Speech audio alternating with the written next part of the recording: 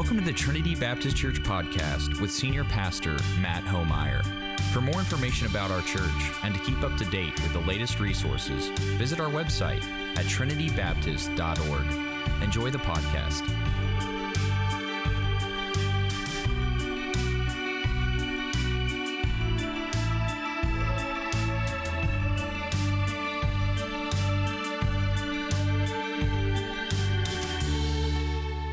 Let me pray for us as we begin this morning. God, we are so thankful to be here today. We're thankful for these young musicians sharing their giftedness with us that is both given from you and the result of much practice and much training for them and their parents, their teachers. For all of that, we are thankful for those gifts that glorify you. God, speak to us now as we have need. Honor, Holy Spirit, the coming together of your people. In your name we pray. Amen.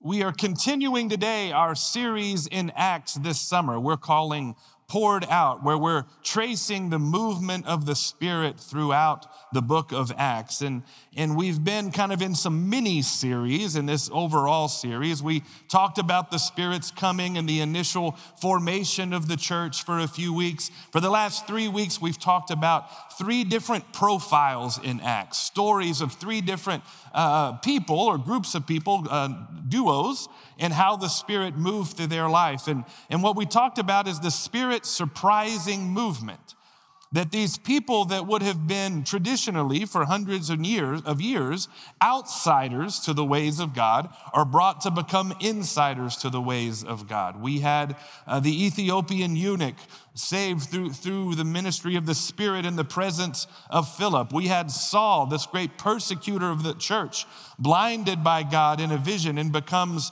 the chief missionary of the church, which we'll deal with Paul today and over Saul, who becomes Paul in the next couple of weeks. We dealt last week with Peter and Cornelius, this Roman centurion who had an interest of God through the divine orchestration of the Spirit between he and Peter is brought near to God in faith.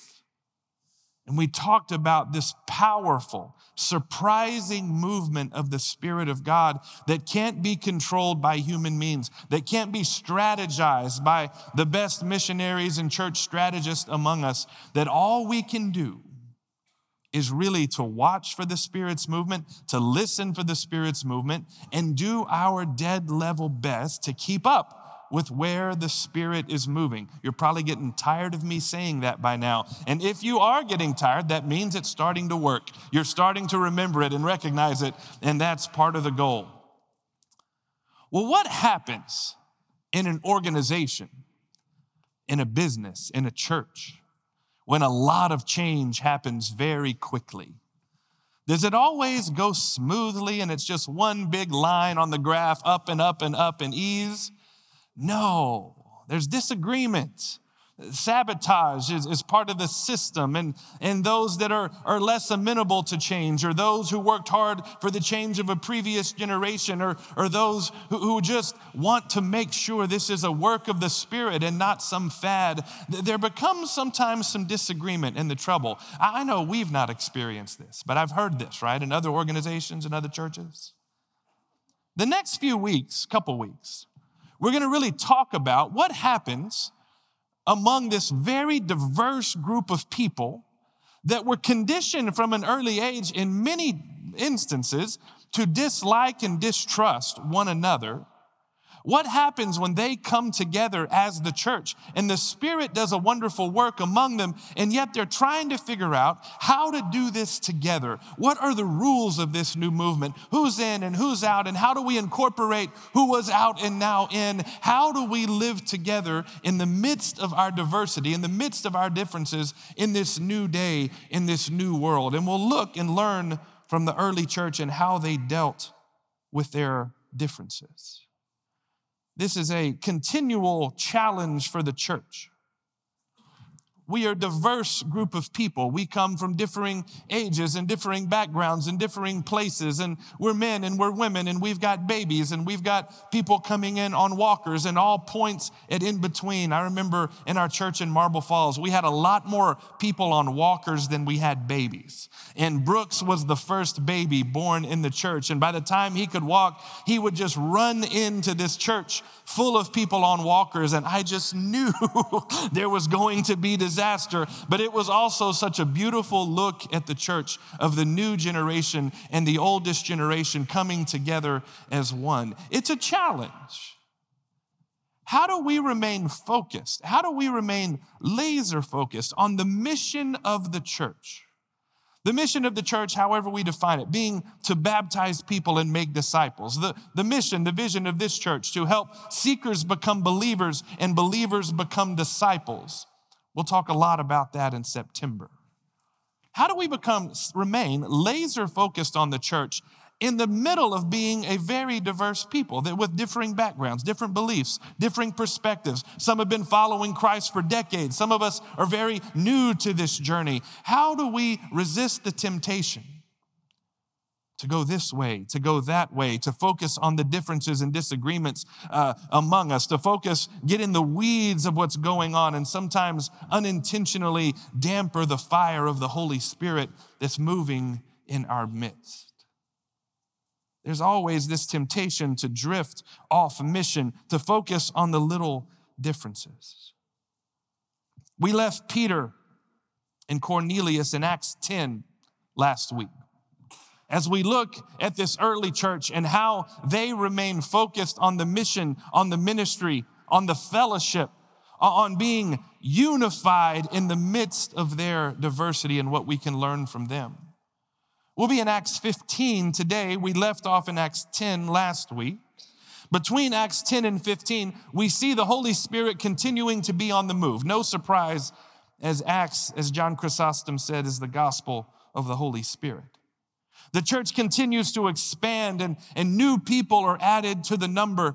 And there's Jews that are coming, Jewish people that are coming to believe in Jesus as the Messiah. And there's Romans and there's Greeks and there's this whole kind of hodgepodge of Gentiles, of non-Jewish people hearing this message of Jesus and responding in faith. And the gospel is spreading out from Jerusalem. We saw it in Caesarea 2 weeks ago, 125 miles out from Jerusalem. Now we're up in Antioch, which will become really the center of the missionary movement. The center of the church over time will drift from Jerusalem up to Antioch. But right now, 290 miles or so north of Jerusalem, it's a new movement. Jerusalem is still the mother church. And they're doing wild things like commissioning missionaries and making decisions that affect the whole broad church. The church is established at Antioch. Antioch becomes a second center. It will be this jumping off point. And what they do, the Holy Spirit in one of their prayer meetings identifies Saul is called different names in these chapters, and Barnabas for ministry. The Holy Spirit in their prayer meeting sets them apart for this, and the church lays hands on them. And Paul and Barnabas are set out on what will become known historically in church history as the first of the missionary journeys. And they wander around the area spreading the gospel, sharing the message of Jesus. They go to Cyrus, they go to Pisidia, to Iconium, Lystra, back to Antioch. Antioch becomes the hub from which they launch, from where they go back along with Jerusalem. And amazingly, regardless of background, regardless of pedigree, the Spirit moves in the same power among all who call on the name of Jesus. We shouldn't gloss over that too quickly. Even though we've talked about it a lot, we should still be a little bit amazed that not just in Jewish believers, not just in those that have followed God as best they knew how, and now there's a new revelation, but those that were far from God, who had never heard of God, the Spirit pours down on them like at Pentecost in the same proportion, in the same amount, in the same power as those who were Jewish and had followed God closely for some time. And so at Antioch, they're led into the church. the Holy Spirit comes down on you and is shown in you, you are part of the church. But word gets back down to Jerusalem, 290 miles south. And what had happened in Jerusalem, perhaps other places as well, is several of those who had been Pharisees, were Pharisees, and were deeply concerned, if you remember with the ministry of Jesus, deeply concerned with following the letter of the law, following the law of Jesus. And in their best form, they were wanting people to follow God as God had laid out in Scripture in Leviticus in the Old Testament. They deeply cared for the covenant God had made with his people, that their people would hold that faithfully. And they look up at Antioch and they see all of these new people coming in, and they're not being circumcised. They're not eating the right things. They're not, circumcision in this text kind of becomes the overarching issue for a lot of other issues, the most important one. In short, they're being baptized and receiving the Holy Spirit, but they're not becoming Jewish. They're not following all of the law that God laid forth. And so they get a little upset, and this contingent is sent up, that 290-mile journey from Jerusalem up to Antioch to check things out. And that's where we come to our text today. Word of all that was going on had drifted down to the mothership, and they come to check it out. How could Jerusalem know if they could trust those jokers way up north? So this was still important to notice, a Jewish movement at this point. These early followers of Jesus didn't consider themselves something separate from the Jewish religion, the Jewish movement. They saw themselves as a movement within Judaism, as one of the new things happening within this long movement. And so when this Jerusalem group gets up to Antioch, and Paul and Barnabas and this group begin to talk about this, is a nice way to say that, an argument breaks out. It probably gets a little boisterous. There's a lot of sharp people in this conversation, and there's a sharp disagreement, and it becomes apparent very, very quickly. Neither Paul nor Barnabas nor this group from Jerusalem has the power, has the authority, has the wisdom maybe to make the final decision on this. We're going to get to this again in a minute, but it's very important. They don't make this decision and then go off their own merry way.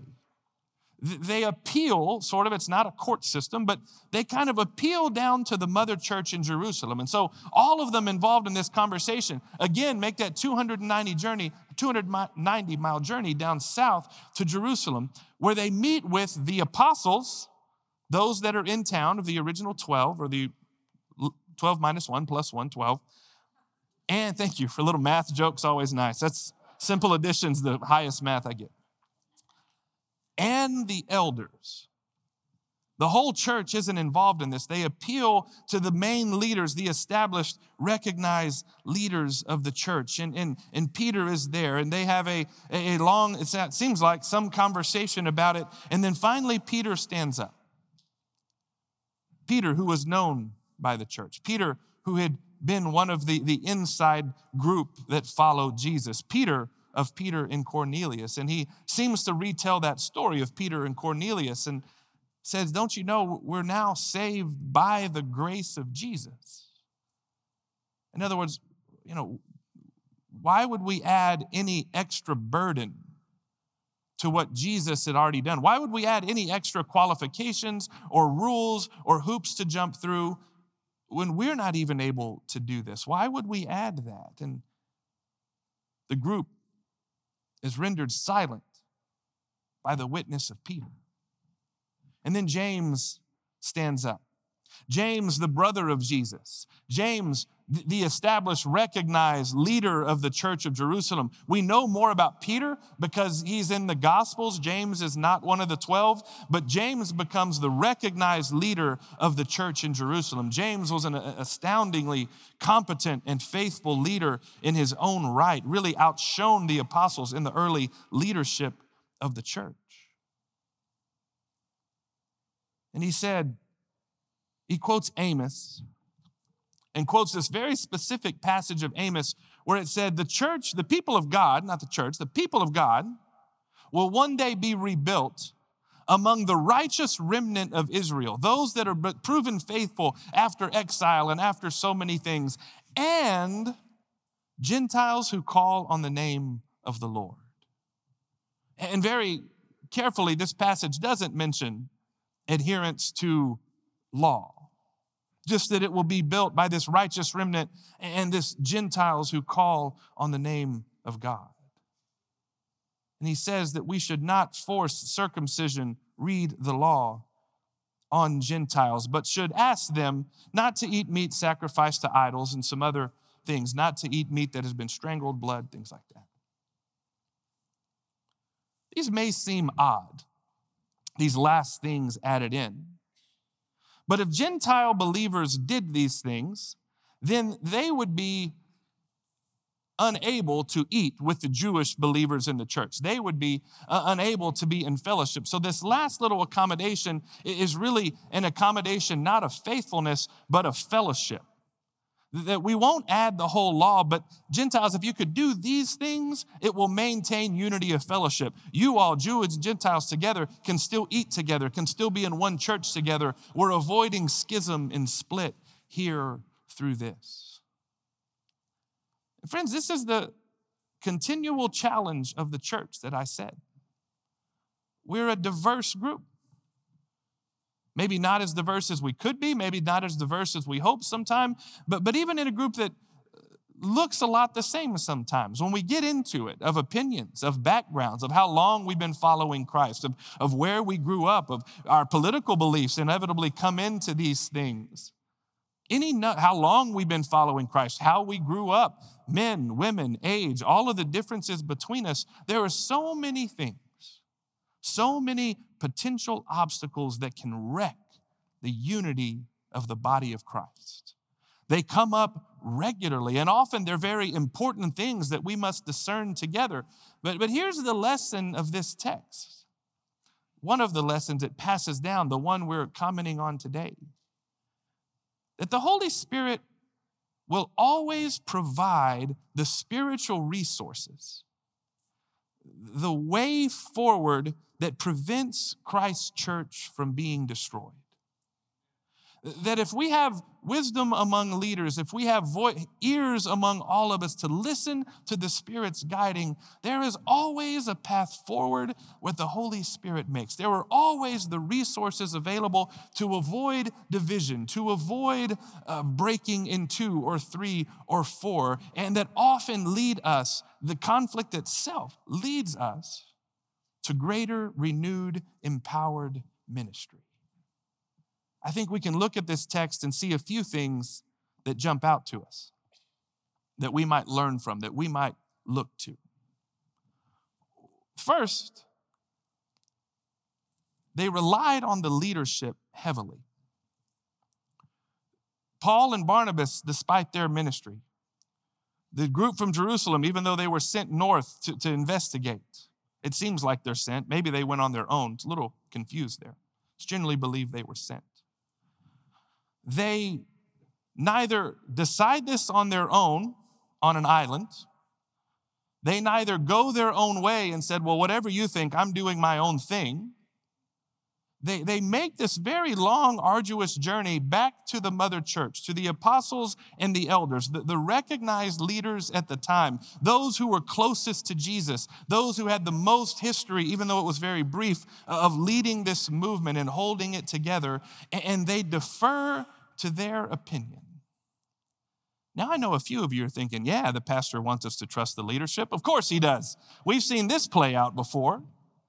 But y'all, this isn't about elected leadership or called leadership or official leadership. But think back to some of the debates you've observed in the history of this church or any church. Whether they are called and elected and hired, whether they are in official leadership, whether they are not, there are always men and women in the church imbibed with wisdom. They almost rarely speak loud. I would say they never speak first, and they rarely, if ever, speak the most. But think back to important decisions. Think back to time when you have seen wisdom at work in the church. There are men and women that allow the rest of us to talk, but suddenly when they speak, clarity comes for the whole group. They have a talent, a gift from God, a spiritual insight to see an argument, to see the whole of a discussion, to summarize it, and to pierce to the truth of the matter that helps the rest of us know the way forward. We would do well, church, when differences do come up among us, to listen to those who embody wisdom, who the Spirit has made wise, whether we have elected them or not, or they're currently in a position or not. They are among us, and I'm betting a name or two, a face or two or three. They may be old, they may be young, they may be men, they may be women. They may have been here for decades, or they may have just arrived on the scene. But when they speak, when they act, we see the wisdom of the Spirit of God at work. They trust to the wisdom, those who have been gifted with wisdom among them. We've talked a lot about in our Wednesday Bible study that God gifts to the church, Christ gifts to the church in Ephesians 4:11-14. Apostles, prophets, evangelists, shepherds, teachers. These are those apostle-type groups gifted with wisdom to lead the church. So that's what we see, this commitment to listen to leadership, to allow those wise in discernment to discern the way forward. 2, each group in this gives up something to be in fellowship with the other group. This wasn't set up to be clear winners and losers.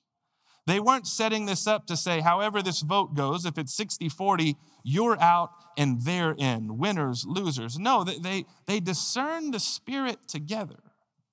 Friends, if we ever get in positions in church when we're taking votes, when we're naming change, when we're moving forward together, and there's a very clear winner and a very clear loser group, then we have to wonder if we've missed the Spirit's leading in discernment. The Spirit has a way of taking us through disagreement, through difference, to a place of reconciliation, to a place of deeper relationship, not a place of division and schism, though there's plenty of division and schism in the whole breadth of church history. Those that believed in circumcision, it doesn't go their way, but there's no report of them picking up their toys and going somewhere else. For all that we can tell throughout the rest of the New Testament and church history, that group remains in the church. And maybe they don't change immediately, quickly, but they remain committed. They stay in. That's important. The group that technically won the argument, those non-Jewish believers, they adapt their diet at the request of the church, not the order, at the request, so that fellowship might be remained. There's no gloating here, at least that we can tell. There's no rubbing it in anyone's face. There's this group that has discerned the Spirit of God together, the Spirit's movement, and is seeking to be reconciled and seeking to see not how I can exert my rights, but how can I bend so that we might be together and we might be in ministry together. It's such a beautiful sign. So often, conflict that we're scared of, when entered into healthily and in the Spirit, becomes the impetus for new mission in ministry. It becomes the launching pad for a new movement of the Spirit instead of that which would destroy us. This is so for the church in this instance. Third, I do think we see a pattern. And lastly, it was in Peter and Cornelius. It was in Philip and the Ethiopian. We see it here today. The Spirit does something new. The Spirit does something they weren't expecting, that they didn't know could be done by God, would be done by God. The Spirit repeats the experience in one or more people. This isn't just one person that has an ecstatic experience and expects everyone else to come along. No, it's repeated, and in most cases, repeated multiple times, sometimes over a wide geography. So the Spirit is consistent, is what I'm saying, and repetitive in new movements. If there's a new movement, it will be spotted multiple places, not just in one minor place. So Spirit does something new. It's repeated, and then it is tested through Scripture. You can almost hear this Jerusalem council, as this meeting is called, flipping through the Rolodex of Scripture in their minds and going, is this in here anywhere? Do I see this anywhere? And coming on this one relatively minor text in Amos that's mentioned by others as tested by Scripture of this is here. It's a minority strain to be sure, but it's here. A spiritual experience. Confirmed, witnessed, experienced by others, tested by Scripture. These lenses through which we look to test whether something is a new movement of God, a new work of the Spirit, a new ministry to be about, or whether it is something that we should perhaps be more suspect of. Friends, these are good sermons to give in peacetime, when things are going well. Kind of like last week, don't hear me say, all right, now we're calling to a vote something in 2 weeks and we need you all to be on board. That's not what this is at all. We're not setting up a specific change. But there will be things that come up in our future. In August and September in 2024, 2027, who knows? But if we are following the Spirit together, there will be things that come up that we have to make hard decisions on. It's sure a lot easier and more effective to talk about how we do that when the decision isn't pressing, so that our imaginations and our habits and our practices are shaped so that we can handle it when it does come. When it comes, no, the Holy Spirit will provide the resources among us to carry us through to vital ministry. The Spirit of God will provide a way for what could divide us to become the launch pad for new and greater things, for decisions to be made, whatever those decisions are, that move this church forward along its mission, for seekers to become believers, for believers to become disciples, for all of us to move more deeply in, further up, further in the words of Lewis, to this walk with Christ. We must listen to one another and seek out the wise voices among us, which also means tuning out the noise from time to time so that we can hear wisdom. We must seek to bend to the desires, the wants, the personalities of one another instead of entrenching and digging in and saying, I'll go this far and no further. No, to see each other as brothers and sisters whom we love and whom we will bend and move toward in order to seek discernment. And we will watch for the Spirit's movement and do our dead level best to follow when and where the Spirit leads. Let me pray for us, friends.